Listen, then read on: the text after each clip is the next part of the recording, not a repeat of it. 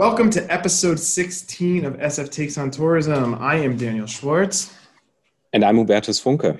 How about that announcement? Governor Newsom just coming out there and, giving us a light at the end of the tunnel.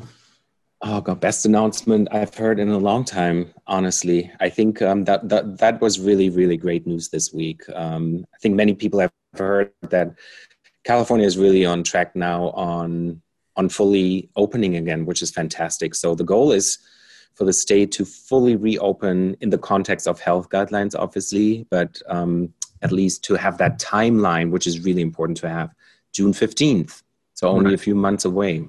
Unbelievable. June 15th. And that's mostly due to the aggressive vaccination rate that the state's been undergoing. We're doing really well in that respect. Actually, San Francisco itself is doing well. We're doing over 12,000 shots a day now. And I think, over 50% of our population has been over a certain age group has been vaccinated with one shot at least?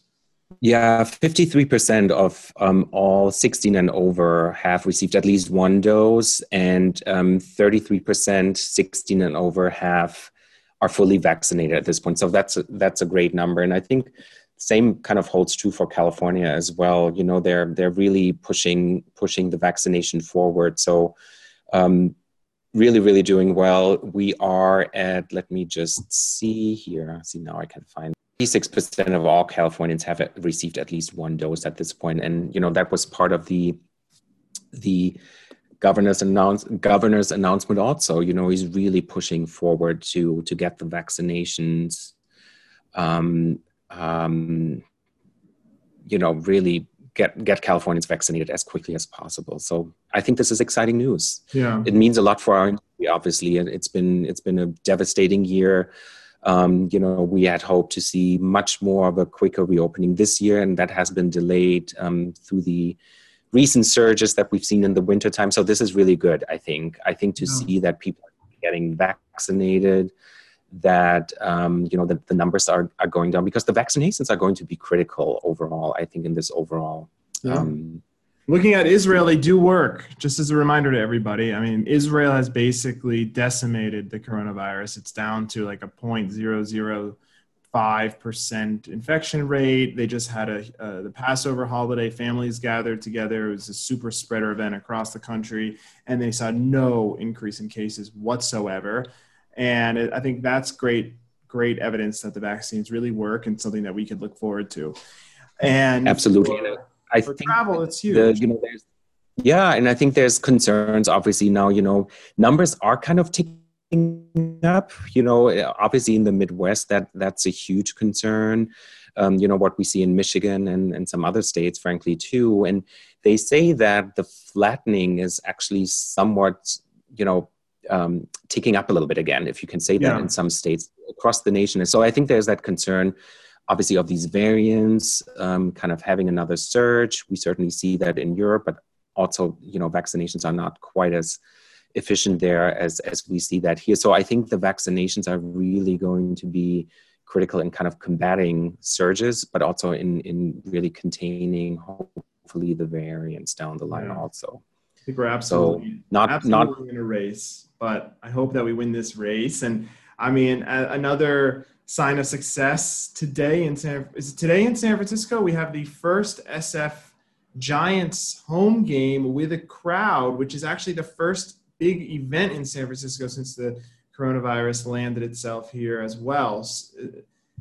Amazing. Yeah, I think that's super exciting. This is the first Giants game with spectators. I believe there's about 9,000 spectators allowed at Oracle Park. So they're at like 22% of normal capacity, and they've met all kinds of safety standards, which is really great. I think they even developed an app where those, because you have to have either a negative COVID test or need to prove that you're fully vaccinated. So I believe they have developed an app that kind of takes information from a negative COVID test from wherever you have gotten your test or had your test done, to simplify that process a little bit. I think you can order food and drinks from the comfort of your seat and then pick it up once it's ready.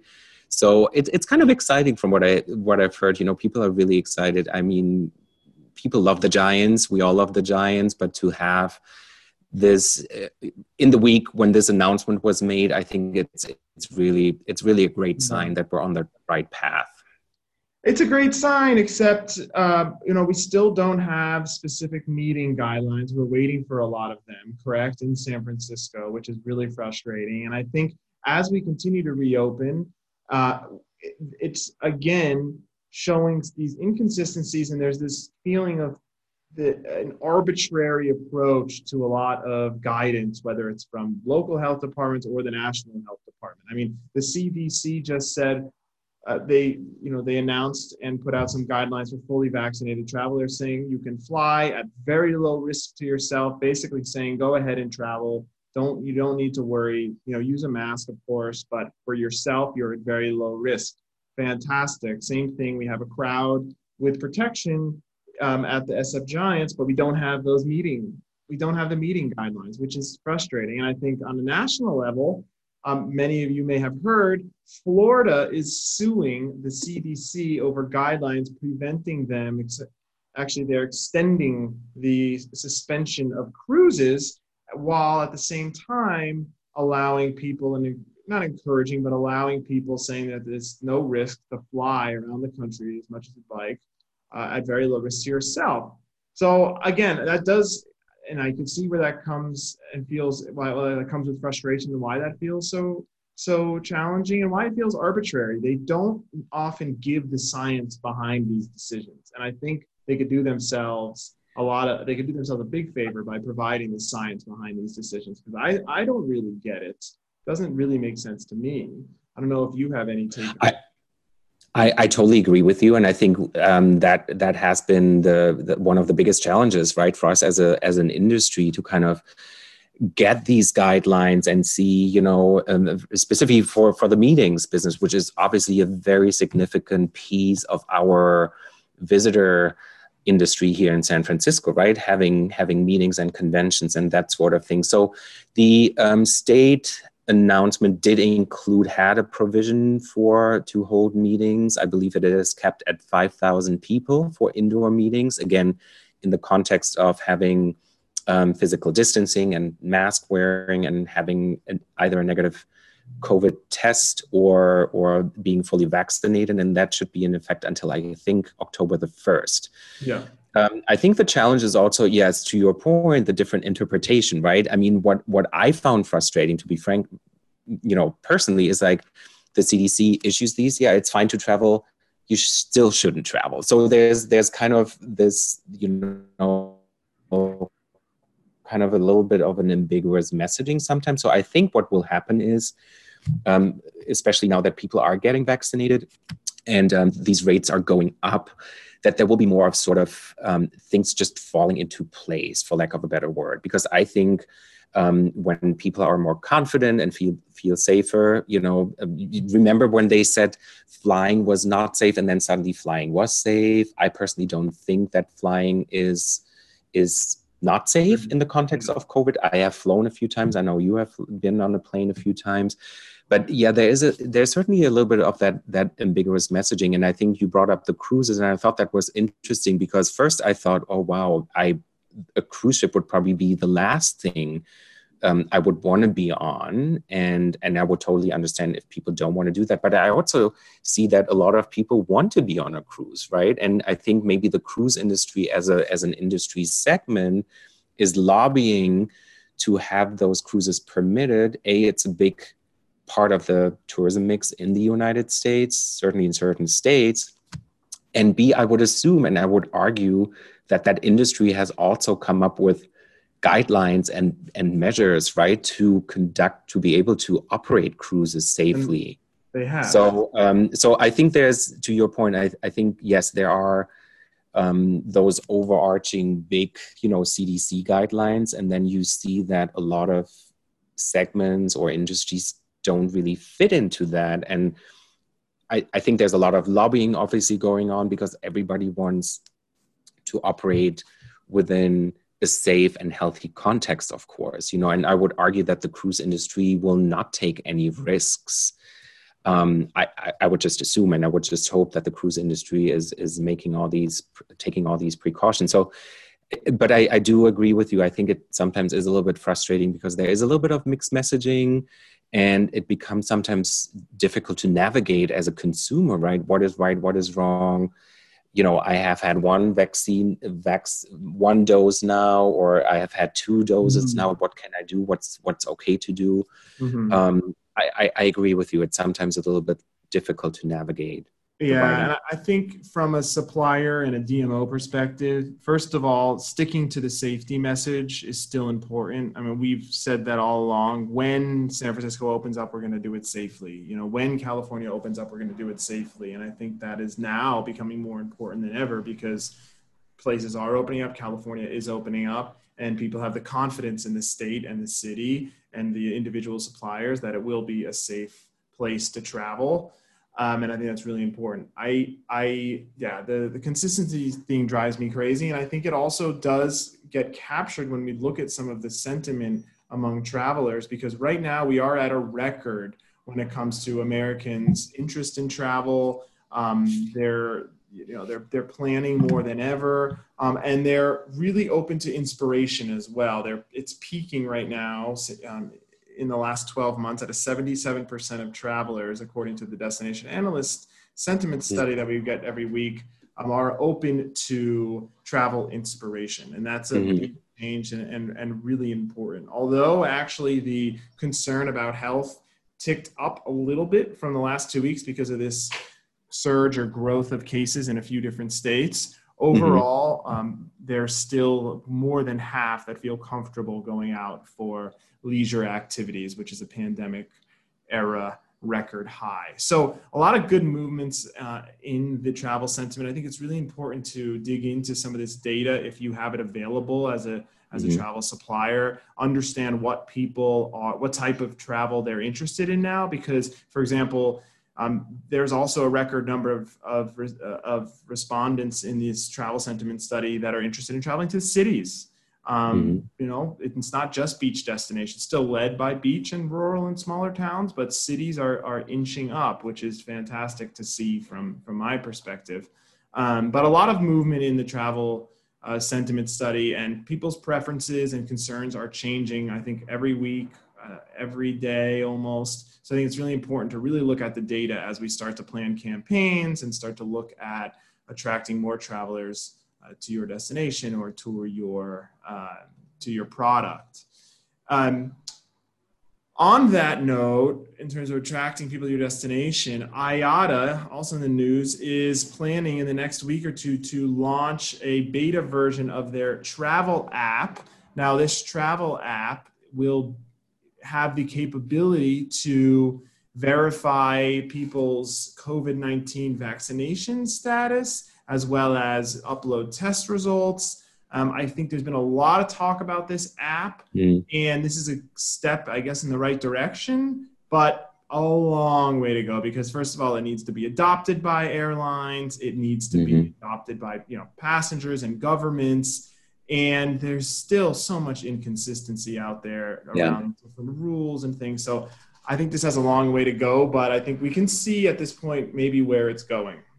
I think this is and I know there's been a lot of conversation around, what will that look like down the line, right? Will there be a vaccine passport, kind of like, I'm not sure. I mean, I'm a little, I don't know how you think, but I'm a little, I see that as a positive thing, frankly, to facilitate more. I don't see that as a infringement of my privacy, which is what you hear a lot now, that this is kind of like an overreach of governments maybe. And, at the end of the day, there's so much data out there, right?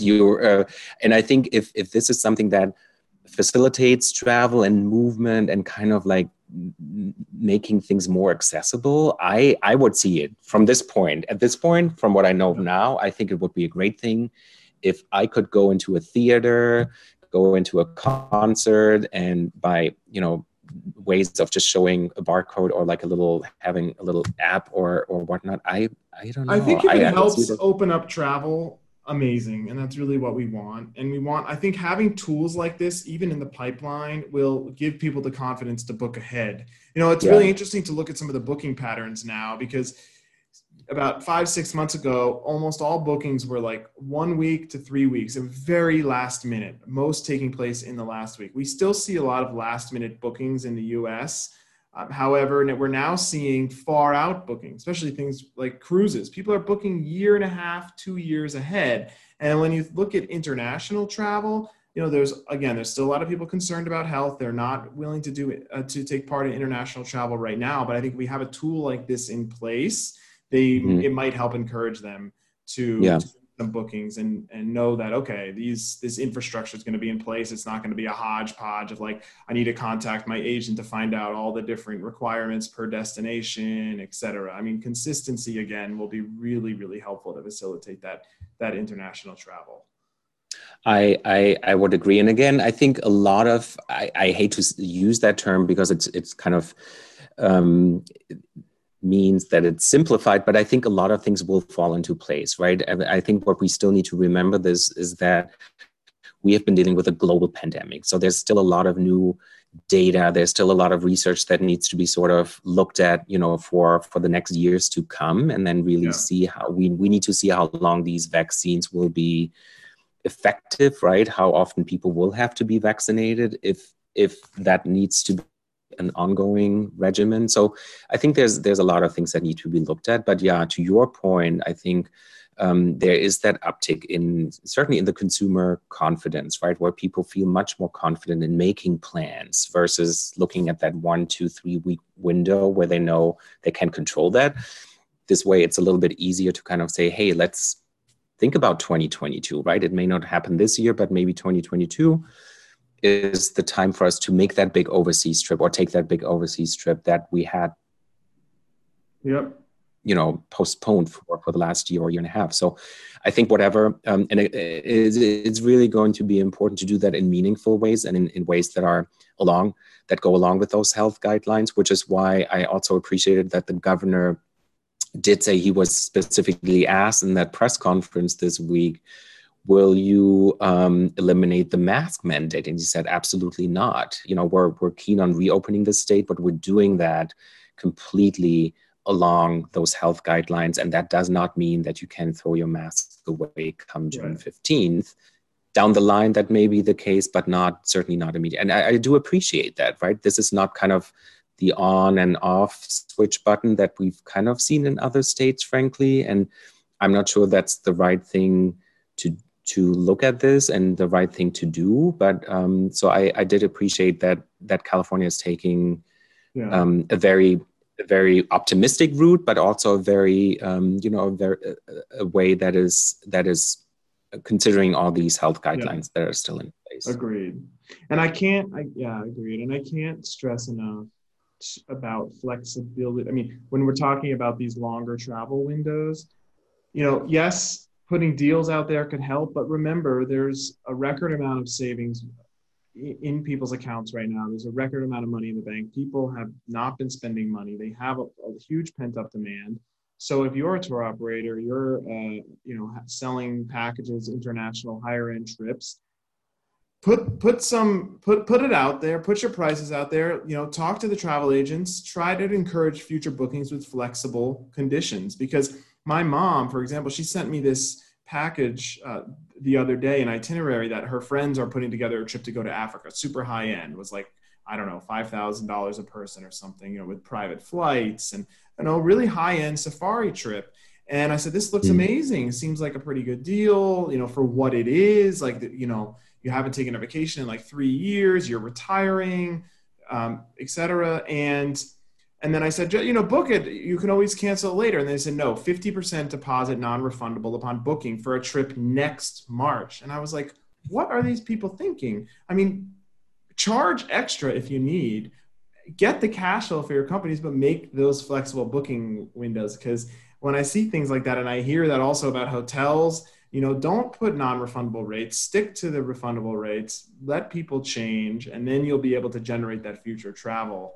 Because there is so much uncertainty now. So I just wanted to remind any listeners about that if they do happen to work for a tour operator or hotel or any other products, that is still the way to go in my opinion at least. Good point. Yeah. I hope I can. So anyway, I thought it's been a good week, and I feel that and the data suggests that that the consumer sentiment, but the sentiment really shifting to actually converting, right? From we want to be inspired, yes, we want to have content and think about and dream about traveling, but now we see that there's certainly an uptick in people actually transacting, and I think that's good news. When, for example, in the UK, when they when the government in the UK announced sort of their opening timeline and sort of their exit, their lockdown exit strategy, there was an immediate uptick in bookings. Expedia, this is Expedia data, by like a couple of 100 percentage points, I think, where they literally see that people not only search for travel, but they actually are at transactional space, which is great. And that's where it really is critical for us now to have that messaging in place, right? That we are in that competitive space, because there's a lot of, because there's not going to be more travelers. It's just basically the same travelers. We just have to see, how do you attract travelers now and have them come to your destinations or book your products. Make sure that product's available, get the prices out there, flexible conditions, and people are going to be in that booking mood soon. Well, Hubertus, we are at that time. It's great to see you. Episode Great 16. To see you. Go Giants. Go Giants. And we'll be back soon. We have some great guests coming up. I know it's been a couple episodes without a guest, so we're going to make up for that with a couple excellent guests in the coming weeks. Look out for announcements on our sftravel.com website or on whatever podcast app you use to listen to us. Thank you again for joining, and have a wonderful weekend. Have a wonderful weekend. Stay safe, everybody.